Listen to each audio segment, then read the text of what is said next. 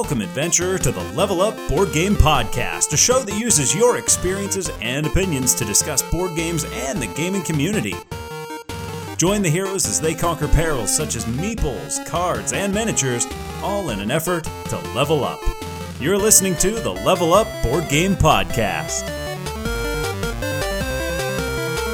Welcome, adventurers, to episode 107, a special side quest of the Level Up Board Game Podcast. This is just Patrick. Hey, King Scott here. And this is Teacher Ryan. And we got Teacher Ryan with us today because he's the guy that originally introduced us to Obsession, which has the characters expansion coming out in October. And guys, we're all kinds of juiced up. Now, here's the deal, adventurers.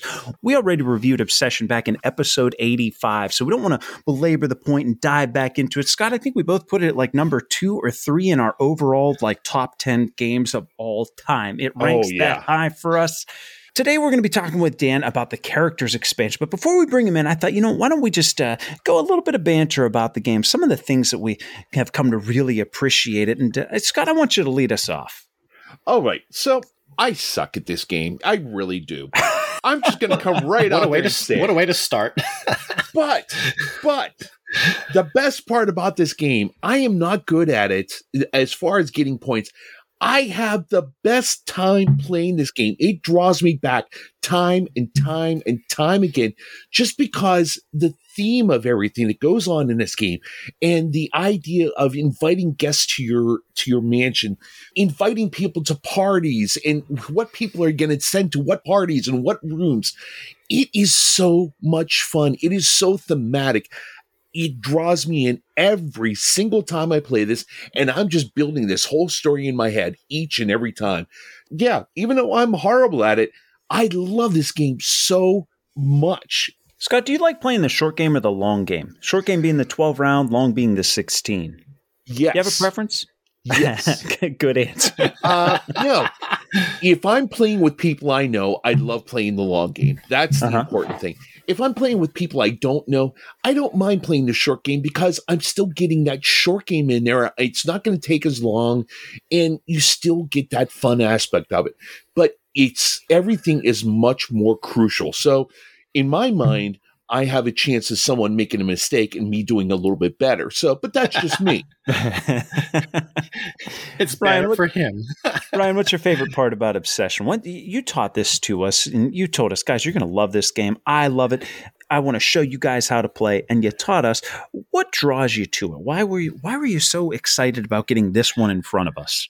Just Obsession is one of those games that nobody really thinks about. This was back in Origins of 2 years ago. Obsession is one of those games that a lot of people talk about, but there wasn't that many copies out. And I just figured it would be a game that you guys would enjoy. It's definitely a game that I enjoyed. It took me by surprise. To me, is something like Rococo, where it's like, what is that theme? That theme is dressmaking? How is that a good game? And it ends up being my number one favorite. But like, this one is about Victorian England and Pride and Prejudice. And it's like, I want to try this because it sounds intriguing. I haven't heard of a game like that. And I played it and I ended up absolutely enjoying almost every aspect of the game. Knowing that kind of game like intrigued me, and the fact that I did show you guys how to play. Well, I taught Patrick how to play Rococo, and I understood that at one point in time, Scott told me that he enjoyed Victorian England or Downton Abbey at some point in time, just in passing. And I was like, you know what? I have a game just for you both. I figured it would be more for Scott because of the theme, and it ended up being that way. But like, the theme really got me, just like Scott was saying, probably not as much as him. He's really into this theme. But just the fact that like, this is a game that it's not really difficult. I mean, it may be up there in high difficulty as far as like the rankings are concerned, but like when you actually get down to playing it, it just draws you in. Yeah. Like everything just in your mind just comes together really, really well. And believe it or not, I think I enjoy teaching it more than playing it, because like the enjoyment of other people in this game is what makes me like the happiest. And just being able to put this game out there, even though it wasn't before, but that's changed, is just something that really, really excites me. And to answer your next question, by the way, I prefer the long game. You know why? Because that means we're playing it longer. Good call. Good call. I've always liked the long game because you get that portion where you get the holiday, the reputation holiday, and that's soon followed by the purchasing, the builder's holiday.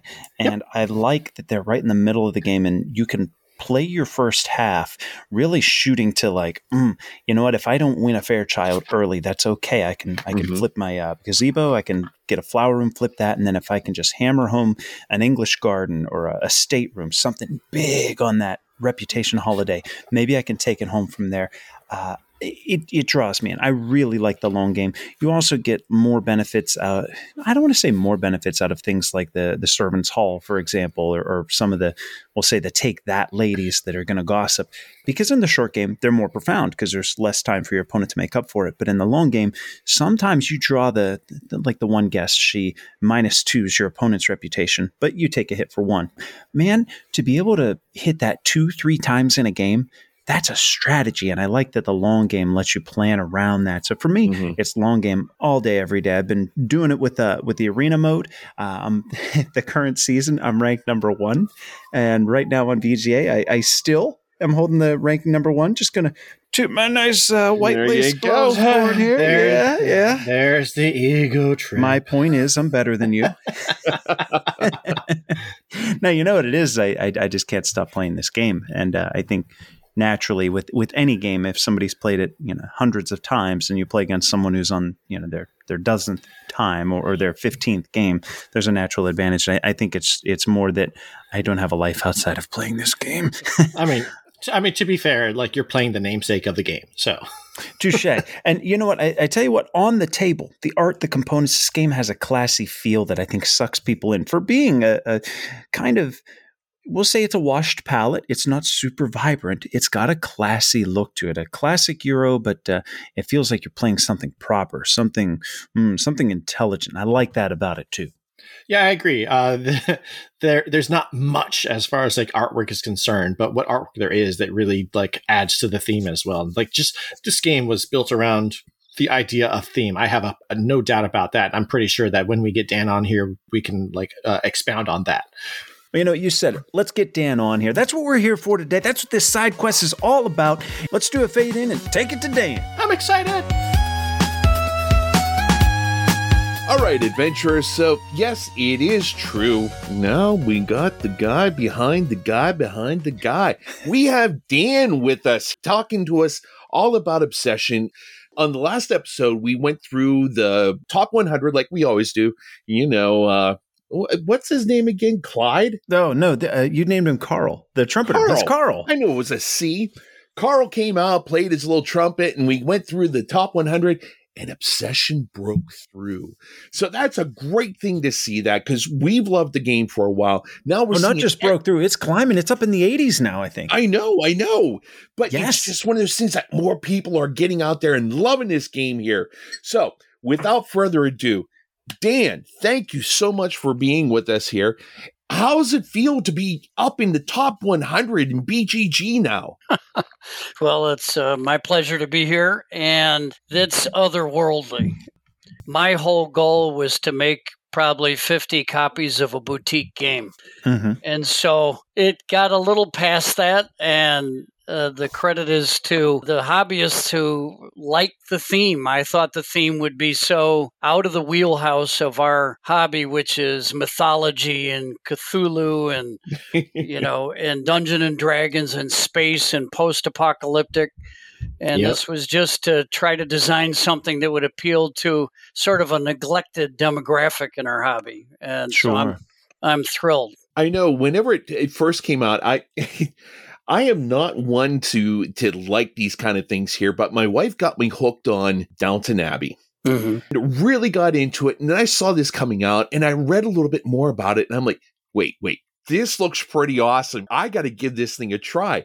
I mean, it's one of those things that, like you said, it's not Cthulhu, it's not space, it's not fantasy, but you just did something that really tapped in there and really got under the skin of a lot of hobbyists.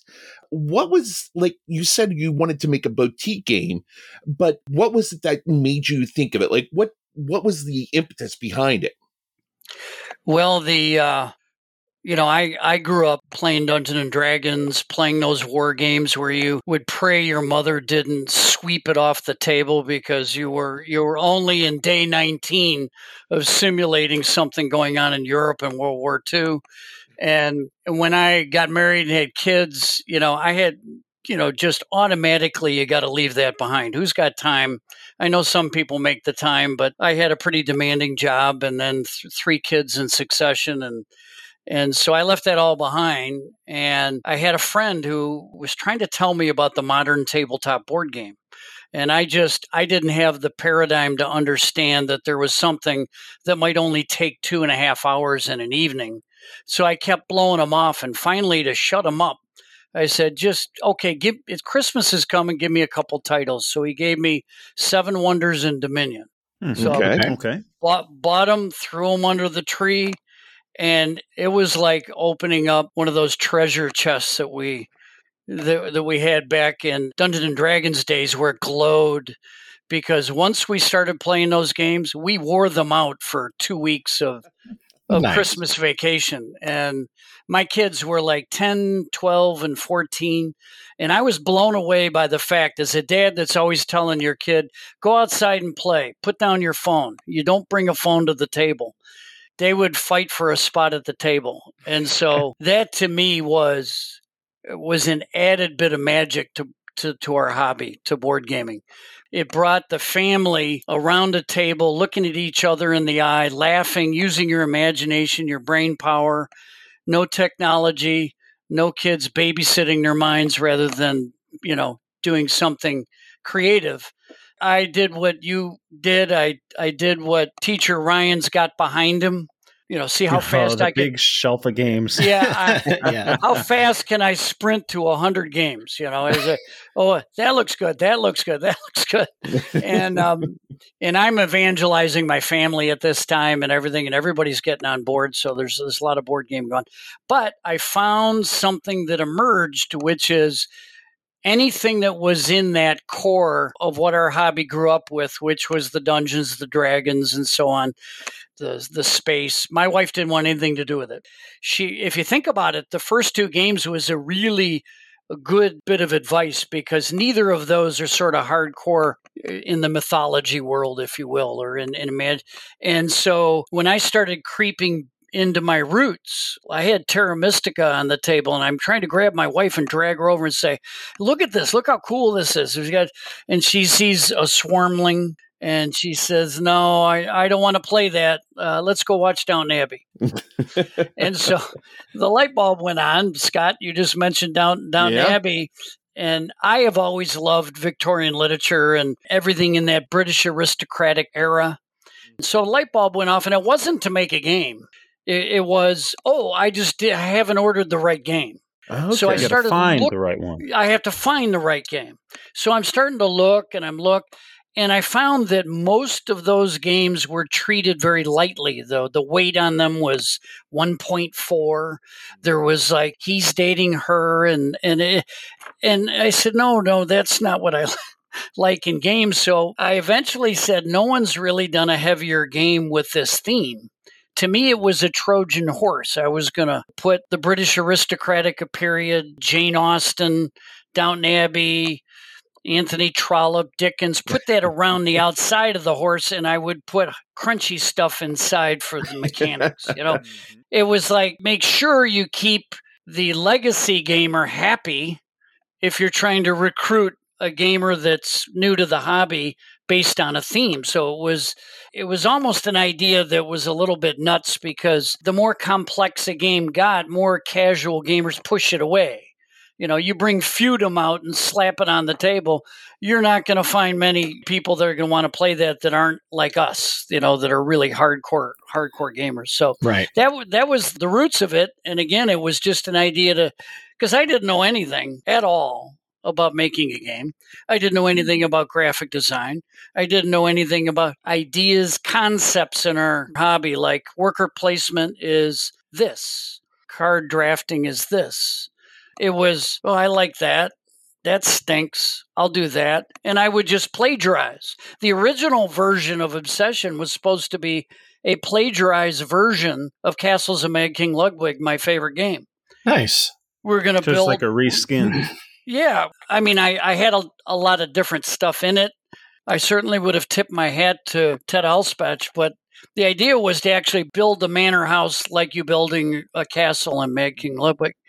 that was way over my pay grade to get those little doors to line up. And it wasn't interesting because every room was pretty much square. Right. And so I left that behind. But anyway, I started out pretty ignorant and just muddled along for a few years. And eventually, out of that muddling, we get the game Obsession. And you know what? It's a 2018 release, correct? Yeah. Okay, so we hear rumblings of it. There's this game Obsession. It's hard to get, or it's hard to find, or you don't see it being played much.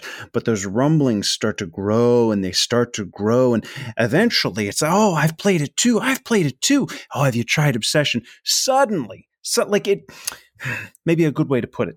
Sometimes a game comes out and it just smacks the hobby right upside the head and says, this is the thing. Like we've seen Heat and Arc Nova have these meteoric rises. Obsession was like a nice slow burn, but it was unstoppable. It was inevitable, and just recently cracked that top 100. That's got to be one heck of a feeling. And I hope you're rubbing that into all of the doubters, the naysayers, the family, the people that didn't want to play it with you. What's that like to be like, yeah, I did it. I got to get, not that was necessarily the goal, but what an affirmation of skill in development. Well, so I'm a company of one person, and I turn out the lights and I empty the garbage and design the game and do whatever. But when you are disadvantaged in that way, going up against larger publishers, it's BGG, and it's that rating that basically makes a one-person company possible, because there is a grassroots grading system. And all credit to Board Game Geek. When it comes around to the annual holiday drive, I give those guys dollars, because they have created the ability for the gamers themselves to decide what's what. I mean, that's a very clever algorithm. I think it's probably almost too favorable to a game like Obsession, because the higher rating for a smaller boutique or a smaller niche audience really has an impact on that algorithm. Mm-hmm. And it drives it up. And you'll notice that my rating has been coming down from 8.4, and it's about to turn into an 8.1, because when I put it on Board Game Arena, suddenly the fanboys and fangirls who love the theme were not trying the game now. It was people who, had heard the rumble, and they like to play Arc Nova, and they go on there and they play a game about Victorian England, and they come back and make it a 2, because, the one thing about Obsession is that it's an acquired taste. Sometimes your first play isn't always your best play, because there's a lot of randomness in the game. And the randomness can slap you upside the head. And if it does that, I mean, I don't know if you heard the Shut Up and Sit Down review. I haven't heard theirs, but I you know what? I was listening to Shut Up and Sit Down. They listened to the Level Up review of. We're egotistical. We listen to ourselves, and that's pretty much it. Yeah, I only mentioned that because they had two opposite reactions to their first play. One had everything go right, one had everything go wrong, and it literally was a cage match about whether the game should be burned and torched or whether it should deserved its rating. So it's an acquired taste, I think, until you learn that it's a tactical game and not a strategic game. You have to, when you get that hand and you look at it and it's got 3 American heiresses in, you better chuck your reputation out the window and milk them for every buck that they're worth and plan on getting rid of them with the French Garden at the end. Something like that's a fun game. Yeah. So anyway, to be in the top 100 basically allowed me to retire early last year after 33 years with Medtronic in artificial hearts and artificial lungs, which is a very stressful, all day in the OR type of career, to where I now get to sit in my office and play games and call that research and development and and design and do this sort of fun stuff. That's all credited to that climb that you put your finger on. Jealousy's taken over. Cut his mic. If I can add on to it too, like, not only is the credit, I think, from the fact that like you keep on working on the game, but I think it's also the fact that you're very involved on the Board Game Geek forums. I see that ever since the game was released in 2018, I even saw an old post from 1,500 something posts ago in 2018 where someone asked a question about how's the solo in it, and you responded to that. And that was when the game was released, and that was 5 years ago. But on top of that, I see that you have been very, very active on those forums. You've been answering all sorts of questions. In fact, about 3 years ago, I posted a question and you managed to answer it within like 2 hours, I'd say. But not only that, you're still in it. There was a question raised about a week ago, and I see you were the first one to respond to that one. So, like, I want to say that the game is wonderful. That's without a doubt. And I'm glad that more and more people are more interested in it. But I feel like I want to just give you a big shout out too. Like, you're one of the main reasons, not just because of the design of the game, but how active you are in the community. And I put you as one of those designers that, like, I wish other designers would be. Most of them are focused on the next thing, the next thing. You have this one game, and just for a good 5 years, you've been just actively responding to people, and like a lot of people respect that. There's Facebook groups that I'm on where people talk about Obsession. There's always some kind of a mention of, yeah, Dan's very active. He's very wonderful. He's answering all these questions. He's making the game easier to understand if I don't understand it. But I really want to put forth to people that, like, you are one of those kind of designers that, like, are really, really love their design. And I'm sure you want the best from the game for the people. And so, like, I have to really commend you for that one. And I think that also helps. I really want to say that that's really helping crack the top 100 too, because, like, people are recognizing that. I appreciate that. And I think that comes from the fact that this is, people will call it a hobby, but it's really, people are collectors. They're not so much hobbyists, and that if a game is important to you, it's got to be perfect. I have that same attitude. I mean, if I was if you could see on the screen, I've got the room full of games, and every game that I like, I trick it out. I got the Castles of Magkin Ludwig Kickstarter edition that's colossal. The thing you need to play it on a pool table just to get the thing out there. But so often publishers are adversarial with people who have what they view as a sort of a trivial complaint. And my attitude is that if it is a complaint, these people have put me on the map to allow me to go to a different career that is just fun as hell. If they've got a complaint, it has to be solved. I have a 100% money back guarantee if anybody wants to return the game at any time, no matter how long they own it. Because one thing I know, first of all, is that I don't want anybody to have the game then they don't like it and have bitterness about that. But number two, do you know how many people have taken me up on that after about 28,000 games sold of base game? Has anybody? One. And they tried to take it back. And it was a gentleman who was part of the first Kickstarter, but when he got the cards, he has an extreme vision impairment, and he couldn't read the cards. He couldn't read the cursive script on the Gentry cards, and he was very frustrated. And he emailed me and he complained about it. And I said, I'll make you a local set of cards with bigger font if you want. And he says, no, I'm sour on the game now. I just wanted you to know. I said, well, full credit. And so I gave him full credit. And then I said, just donate the game to a library or something, or give it to a friend or whatever. But nice. If publishers took and Jamie Stegmaier does that a little bit, he goes a long way. But, I'll get the dreaded, the corner of the box is crushed email. Oh, yeah. That's one. I always chuckle. So what Dan's getting at, we see this on Facebook. Like, if you're in board game groups on Facebook, you've seen the post where somebody puts a picture up and the corner's got, there's one thing when you get a game and there's a sticker on it and the corners, like, the seams are all torn and okay, I get it. But when you get your game in from Amazon and there's that little, like, tiny crimping in one of the corners, like, oh, it got a little smudge on it, people will post it and be like, what do I do? Do I demand a full refund? And I'm like, come on. You get that email. How do you address that? I fix it one way or another. It's tough because, I'll tell them, I'll give you credit if you want it or whatever, but it's tough because we don't get that as a spare part. So when you publish a game, everything that goes in the box, you get 1% of your print run, which is way more than you'll ever use. I use Panda. They're very good. I have a very low error rate, but you don't get boxes. So boxes are an issue. But You know, I come by a lot of boxes and I do a lot of PPCs, which is a pre-production print copy. I get MPCs after they produce it. I tell you one thing.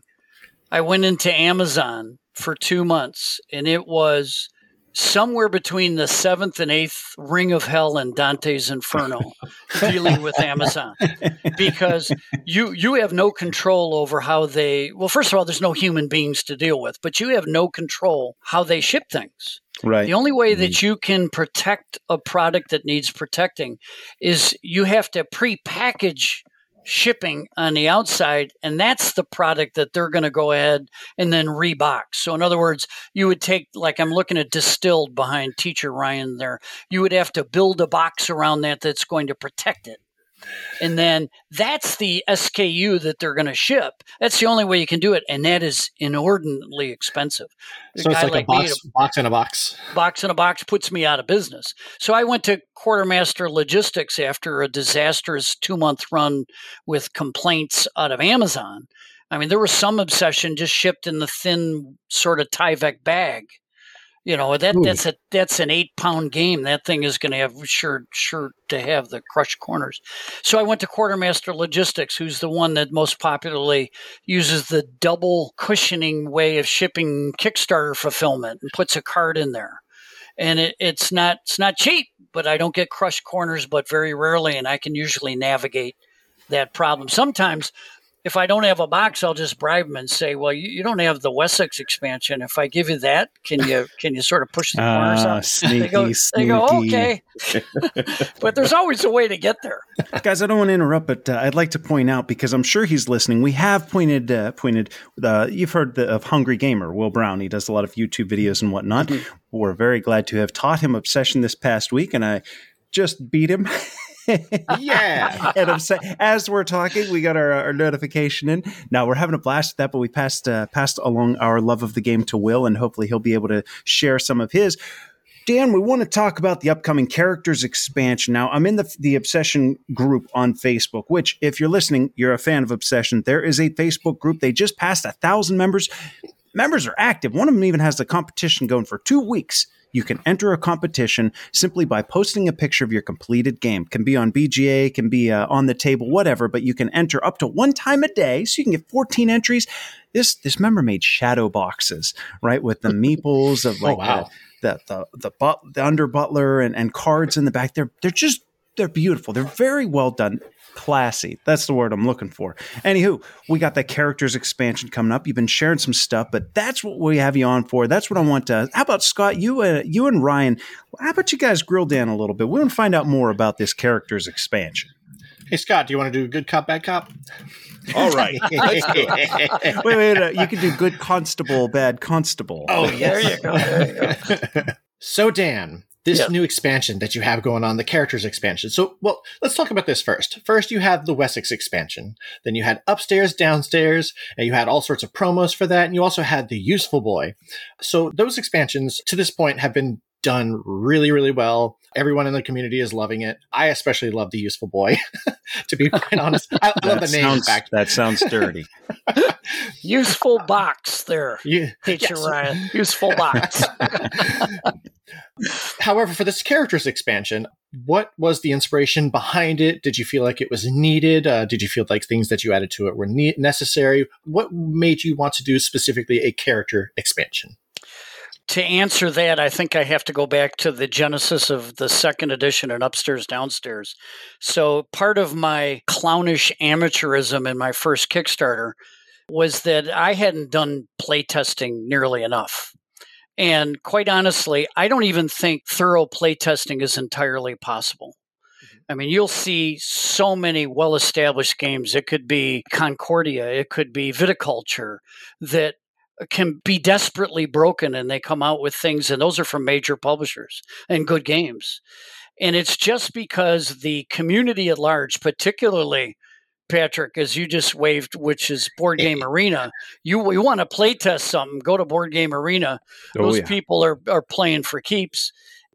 But I didn't even meet a minimum standard for playtesting. So my second edition was really the play-tested version of Obsession, because the first edition had a lot of, it had the good core mechanics, the dance between servants, reputation, cards, and tiles. That was the vision. But it had a lot of housekeeping that was a pain in the butt, and it had some unbalanced decks. I had victory point cards that went up to 8. Wow. In the first edition. That was significant. So the second edition took the play testing of the community, and it was only 1,800 games that I produced in the first edition. And they communicated to me that their fixes were needed. And so that led to Upstairs, Downstairs along with the redesign. What does Upstairs, Downstairs do? It gives you some ability thematically to mitigate randomness. Your head housemate allows you to screen cards. That's always going to help. Your useful man, it's very useful. He can do all sorts of things, but he'll help you use a tile you normally couldn't use when you're desperate to use it. He'll help you get that little bit of extra money out of the village fair and so on. And the cook, of course, allows you to get those more prestigious guests to come to your house.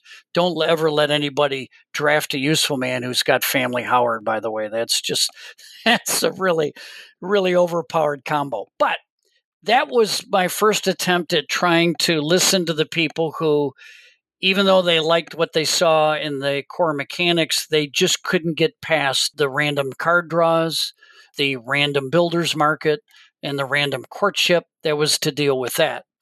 Characters expansion is, I think, going to be my last expansion for Obsession, and it is going to do specific things that still remain as barriers for some people to play the game. And what it does is it does several things. First of all, it increases player interaction. It's a little bit multiplayer solitaire. You're looking down when you're playing Obsession. You'll get a lot of people that thematically will interact with people at the table. You've got the war guy with no legs who needs 2 helpers playing tennis. What the heck's going on? You talk about some of the stories that emerge, but there's not a lot of interaction mechanically. So now there's going to be an extension of the supply board. It's going to be on the right-hand side. So on the left-hand side, you've got the reserve. On the right-hand side, you're going to have 3 actual worker placement spots. So the worker placement spots are going to be a first for Obsession. People call it worker placement now, but it's not, because those spaces aren't competitive. It's more of a way to do action selection on your own player board. Right. This little sideboard that's going to push up and match the landscape of the supply board, that sideboard will have 3 characters that you've already met, which is a constable. If you're on the Facebook group, and I know, Patrick, that you are, there's a constable, there's a reverend, and there's a dowager marchioness. And the box cover is so for those who maybe are interested, the marchioness and marquess are above an earl and just below a duke. They're very high up in the pecking order of the aristocratic lineage, of which king and queen and their prince and princesses are up at the top, but we're not talking about those people. So right below them is the duke. We've got, I think, 2 dukes in the game. And the marchioness is right up there. So she's very wealthy, and she's constructed a Scottish castle outside of the city of Derby. And staying at that castle are a variety of eccentric characters that can do a number of things to mitigate randomness. Now, I don't want to go roll it out in a monologue, so let me stop there and just say that's the main feature of the game, is true worker placement spots that are going to be out in that central supply area. Now, Dan, you've given us some of the little background and everything that's going to be coming up with the characters, but yeah, there's the carriage. It says don't touch the carriage. Don't look at the carriage.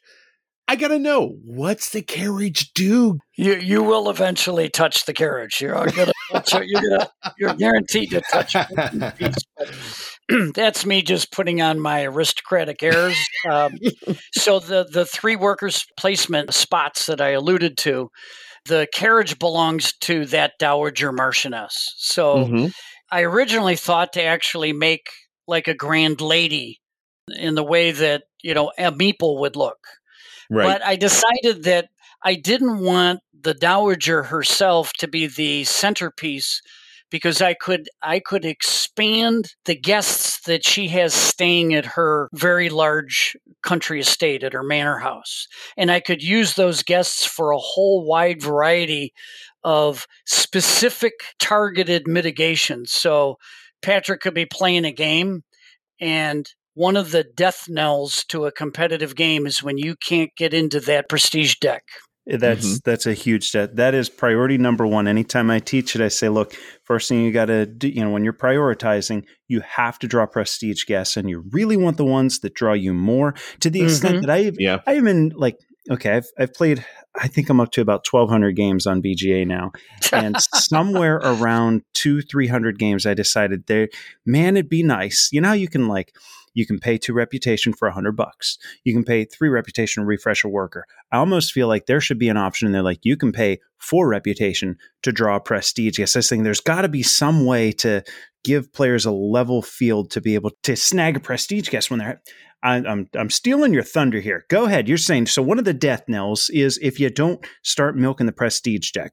Well, so I actually contemplated your idea, so that's a good idea. The problem with the idea, the reason I didn't do that is it's actually unthematic, because you would not access a prestige guest with a decline of reputation. Everything to me had to be mechanically linked to the theme. So when you got to go borrow money, yeah, you're going to take a hit. When you got to go borrow a servant, yeah, you got to take a hit or scramble for service. When you're going to go drive to London to try to find somebody who's skilled enough to build a music room that you're trying to build, you shouldn't be, rolling in the mud with the professions. That's not what aristocrats do. So the Dowager Marchioness's castle full of characters, the one class of character that's new is called an exile. And these are all foreigners from the continent. When you think about the powers back then, believe it or not, Sweden was a power. You got Austria-Hungarian Empire. Italy was a power. I don't have anybody from Italy, but Prussia was a power. And so there's these 4 characters that basically gotten in bad standing with those powers. And they've done what anybody who fears for their life would do, is get on that island over there. And this Dowager Marchioness has got a reputation of little Statue of Liberty reputation. Send me your troubled, send me your pursued, send me your people on your blacklist. And they're staying at her country estate, which it wasn't all that unusual. I don't know if you've ever seen the movie Bleak House or read the book Bleak House, but that's a Victorian novel. And there's people staying at people's houses just permanently, and they're not even related. They just sort of like show up and never leave. And this is a little bit of that. And so those 4 exiles, 3 of them allow you to dip into that prestige deck with a screen. So what you would do to get to a second piece of something that I wanted to improve, the passing turn sometimes feels like a downer. Now, hiring on a pass has really rescued the passing turn. If you're not playing with upstairs, downstairs, and you're passing, you're literally taking 1/12 of the game in the short game and throwing it out the window. And it feels, I'm getting my servants and my people back, but, look what he just did. And so I wanted to make the passing turn its own adventure, to make it more productive. And so the way you go to the Dowager Marchioness and get that carriage, which brings one of those exiles to you and permanently goes in your deck, is that you do it on a passing turn. And I won't go into depth on this because it's got a little complexity to it, but all the characters on the sideboard are accessed during the passing turn. Now, that doesn't mean you can't do other passing turn things, but the main reason for the exiles is to dip into that prestige deck. There's also one prestige rating 2 exile that gives you 3 reputation. And that's for that rare occurrence when no purple tiles come out and you're just stuck. You're just stuck at like 1 or 2, and all your guests are like money guests and invite guests. And you literally, you're like, I need a special action where I can trade No, I can't do that. So this second level guest allows you to push up to that 3rd level and start to get into your prestige guests. Long story short, the Dowager houses people that get you into that that prestige deck. And then there's a variant which is really proven to be almost an automatic variant, where I take 4 guests from the promotional cards that come in the upstairs, downstairs expansion, and they become eccentric characters or staying there as well. And that is to provide you some other special actions. I put the architect there because who can play with the architect? If anybody gets the architect that gives you a free tile from the market, everybody screams at the table because it's a broken card. Well, that's what promos are. But now he's what better? There's like a Frank Lloyd Wright of England staying over. Sorry, my cat just knocked over a box. It was actually Duchess Lilo just knocked over the box. I was about to say that's the 9-point promo card right there. Right. So they got an eccentric architect staying there. Then you've got the Pfeifrau von Lugensdorf, I think is her name. She's the one with 3 favors over that's way overpowered. Everybody takes her out. She's staying there. You've got Fitzwilliam, who's the Darcy character, who basically everybody hates and guests leave. He's over there. And then you got the really strange guy who likes guests with negative reputation but comes with 600 pounds, Alistair Lease. So the point is, once it's called the Full House variant, that castle, if you will, of the Dowager is full of 8 characters that can allow you to do all kinds of situational things. Nice. So yeah, that was a lot on the castle. But you also talked about the constable and what was the other thing that you were talking about? The Reverend?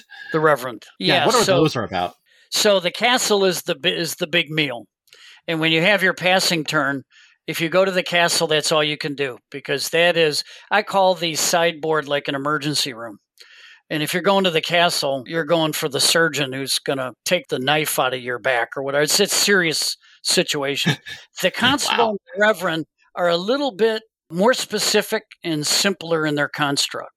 The constable allows you to dismiss all negative guests out of your hand. So, everybody, well, there's a caveat, but everybody who's played Obsession any number of times has got the red hand of death when you just have all these negative guests that get in your hand. And really, the only thing that can save you is the French Garden in order to, on the backside, which is a really hard thing to get to. And so the constable allows you to get rid of all negative guests who are British. Can't get rid of your American heiresses. He doesn't have any jurisdiction over the American heiresses. When the constable comes to your estate, and the way that your worker placement is always a footman. So you send a footman with a carriage, you send a footman to the Dowager with a message, but the footman is who's going back and forth to the sideboard. You lose that footman for a little bit of time because he's off doing something. So now footmen are going to get more valuable. But when the constable comes, you're able to dismiss all your negative guests at the conclusion of his visit. But any negative guests that you have attending the activity that he's there for, he wipes out their negative impact. So if you were to play that Elizabeth Jones, who has -2 reputation, but you get a prestige guest invite, no negative reputation. Why? Because all favors happen after the activity, sometime in the future, when people start to find out. There's no texting on what's going on in your estate. The grapevine's got to do its job, and the servants are the grapevine. So there's something that's going to follow. But what's going to come out of that is that, the constable rousted out the person that was at your activity. So you're not going to get any black mark because you've gone ahead and taken care of your problem. But more importantly, the constable will allow you to go through and get rid of everybody from your hand, from your deck, from the activity, except the American heiresses. So the American heiresses, if you take those on, you've got to get rid of them the conventional way with the lady of the house, most likely. But there's only about 5 American heiresses, and really the red hand of death usually is involved with those other 9 or 10 categories of negative guests. Yeah, you draw the American heiresses. There's a strategy that you can play with them, and you can buy some really expensive things that other players can't, and you can gain an advantage from having them. And then there's some like, this one's -$200 and it's only a +2 on your reputation, and she's -2 points. Some of them are just like, oh, this one just draws me a guest, loses me $100, and he's a -point. Oh man. That's where some of the randomness comes whenever you're getting your invites early on in the game. And you know what, it happens. There's ways to mitigate it, but red hand of death we have been there.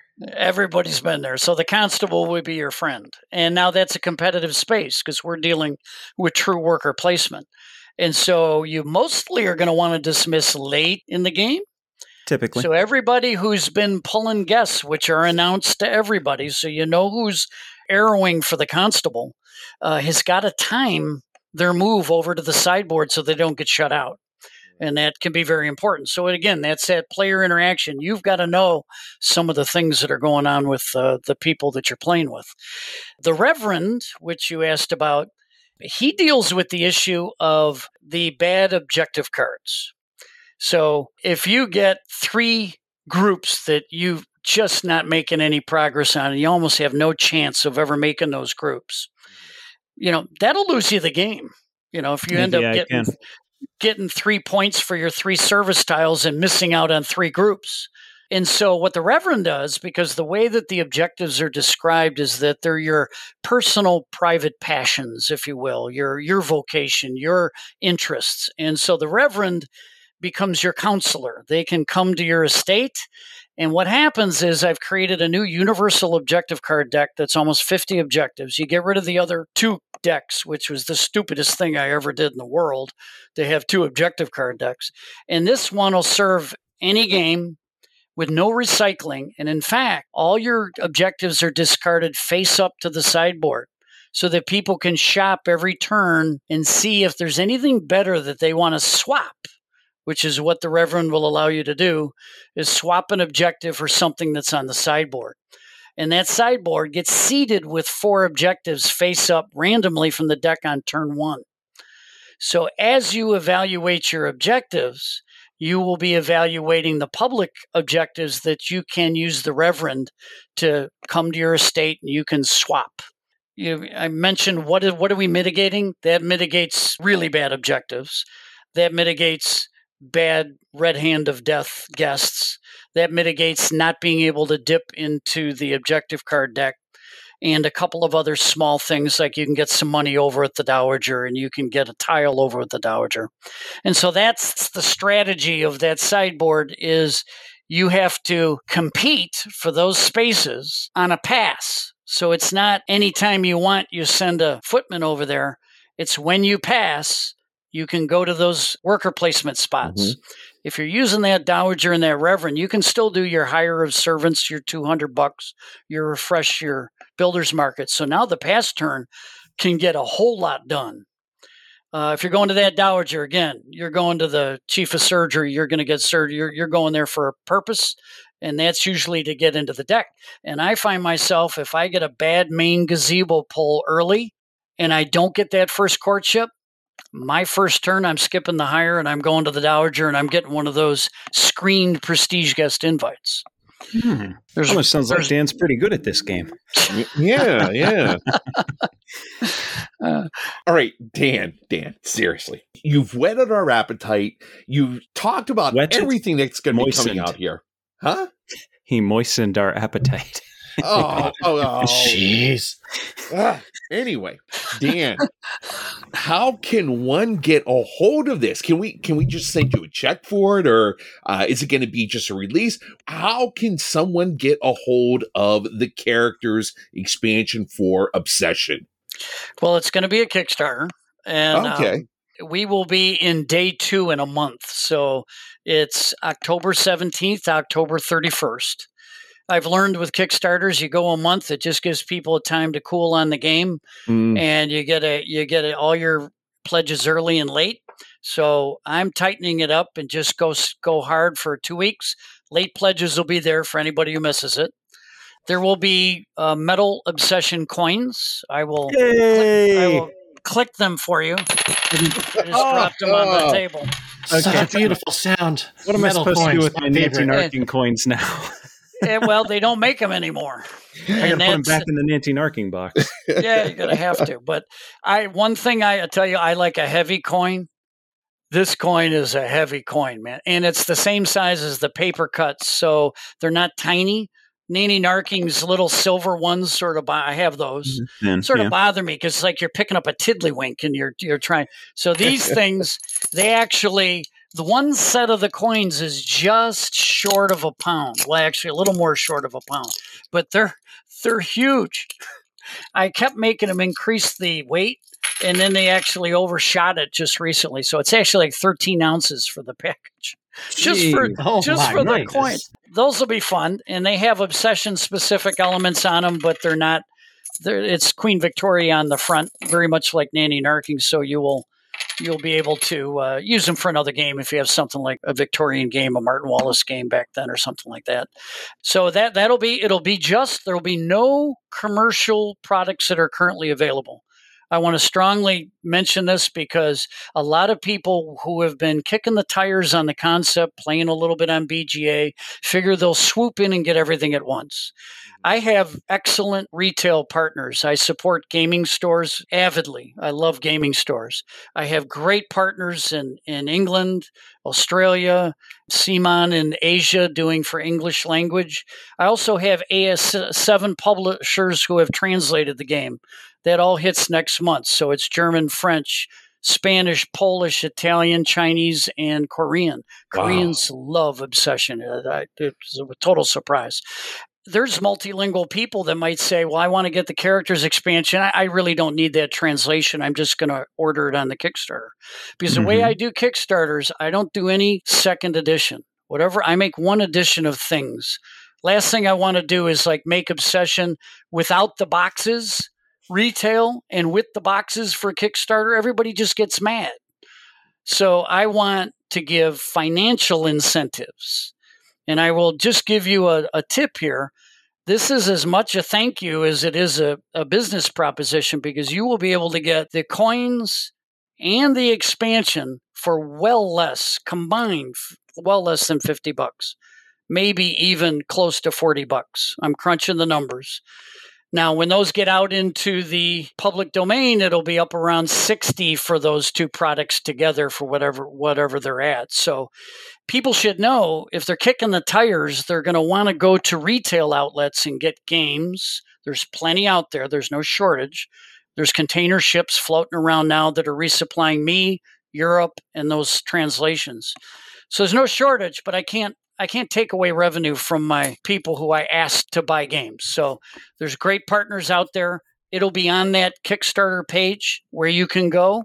So it'll direct people where they can go. But this is about the characters expansion and about the coins. Dan, this is just too much. That's a lot, and you really love your game. This is wonderful, and I'm extremely excited about this. Oh yes, very much so. There's actually, I should just mention a couple more things in the characters expansion. Oh Dan, come on! This is too much. There is on that sideboard a class of servant called the Second Chance Domestics, who are servants without references, that you can hire at any time without using your hiring tile, because they have no references and they function footmen, valets, and ladies' maid. But every time you use them, you take a reputation hit because they're not wearing their clothes right. They don't know what they're doing. They're dropping the hors d'oeuvres. Bunch of scrubs. Sometimes when you want to pull off a 9-person event late in the game, on the backside ball, or you need help, you can go get help at the drop of a pin, and you can handle the little hit on your reputation when you need it. So they're out there. Then there's a whole set of family cards called the Distinguished Family Members. There's a draft where you're going to be able to customize one member of your family that nobody else can draft that same parallel member in another family, to give you an asymmetrical start that's pretty significant. So we call that a distinguished family member. For example, the Dowager can tongue lash a servant to available service from expended when you use her in that distinguished family member. The lady of the house can exempt you from needing one servant for one guest when she's attending an activity. So they're very specific little special abilities that'll give you increased asymmetry when you start. But the final thing you're going to love is it all fits in the main box. Oh, It all fits in the main box. That's the final thing. Because if I love your video of that. That video, Ryan was kind enough to get me a copy of everything. And Ryan, I'm still so thankful of that. And watching your video of how everything fit in there, I watched that 3 or 4 times just to make sure I had everything in the right place. That is amazing. And so the sideboard is exactly the size of a player board. So if you're using like the Wessex box or the useful box, it fits in there without any lid lift, or you could stack it just on your player boards. And then I'm adding one more decorative box that's really thin that fits in the one spot on top. And you can put your exiles and your meeples in that. And then the cards will still fit in all the inserts or in the box that you have, because I have another 40 gentry that are coming along for the ride. New people that you've seen, Patrick, on the reveal, I think. Oh, yeah. They're coming out just about every other day. I'm loving it. So it's a lot of content and not a lot of space, and it'll be available, I think, for less than $27 or something on the Kickstarter when we get to it. So it's a thank you to my people for supporting the game and putting me on the map. Dan, I got to tell you, on Level Up, we're always talking about, ways that we can level up in our personal lives. And, we like to think of ourselves as like, oh, we might have hit level 10 or something. We've just hit 100 episodes, whatever it might be. Dan, in our book, you're like a level 99, but we're going to give you a chance to level up yet again. We're going to hit you with 8 questions, okay? There was no warning for this. This is just off the cuff. We're going to take off our dainty white gloves, crack our knuckles, and we're going to hit you with 8. Scott. We have the watch ready. Okay, there are right answers. I always say there's no right or wrong. There are right answers. I want you to give us the first thing that comes to mind or the quickest answer. You ready? Yep. Ready? Go. Which of these is not a British city? Stoke-on-Trent, Kingston-upon-Hull, Barrow-in-Furness, or Gallows-over-Shefton? Holy crap. I'll go with Gallows over Shefton. He's right. Aside from Obsession, what is your favorite board game? Castles of Mad King Ludwig. Any plans on making the Climber series of books into a game? Distant future. If so, I've got to finish the other 5 books in that series somehow. If I'm playing an arcade game and against Ryu, I select to play as E. Honda, what game am I playing? I don't know anime. Can you name the 4 main characters in Seinfeld? It would be George, Jerry, Elaine, and Kramer. Yep. Given an hour to do so, could you eat an entire apple pie? Heck yeah. Can you make our beloved very own King Scott into a card in the characters expansion? No. I love it. And I'm watching a movie in which the Sanderson sisters come back to take the life force from children in order to preserve their youth. What movie am I watching? Pride, Prejudice, and Zombies? I don't know. And I'm impressed. He got the English city. Yes. I was trying to come up with something thematic, and I was like, well, what the heck can be a blank over blank? Why do they got all these hyphenated names? Gallows over Shefton is not a city. I think that's a level up. Well done. I think so too. Yes. Hooray. Thank you much. And Scott, just so you know, I have, for a number of people, made promo cards of themselves or their families using my local prototype developers, a company called Game Crafter. You may know them. Yeah. They're nice to get quick stuff made, and they don't match up really well, but I have done them. So if you're desperate, Scott, email me. I'll go ahead and put your family on some cards. That's cool. Oh, my. I actually, quite honestly, I just made a tile for a Portuguese gentleman to propose to his wife while playing the beautiful. game. How And he sent me the video, and it was really pretty cool. So I love doing those sorts of things if possible. Well, Dan, thank you so much for your time. Thank you for this wonderful game. We always thank people for their time, and yet sometimes, it hits a little bit closer to home because we love this game so much, and to be able to spend some time with us, it really does mean a lot to us. So thank you for joining us today. My pleasure. Happy to do it. See you guys.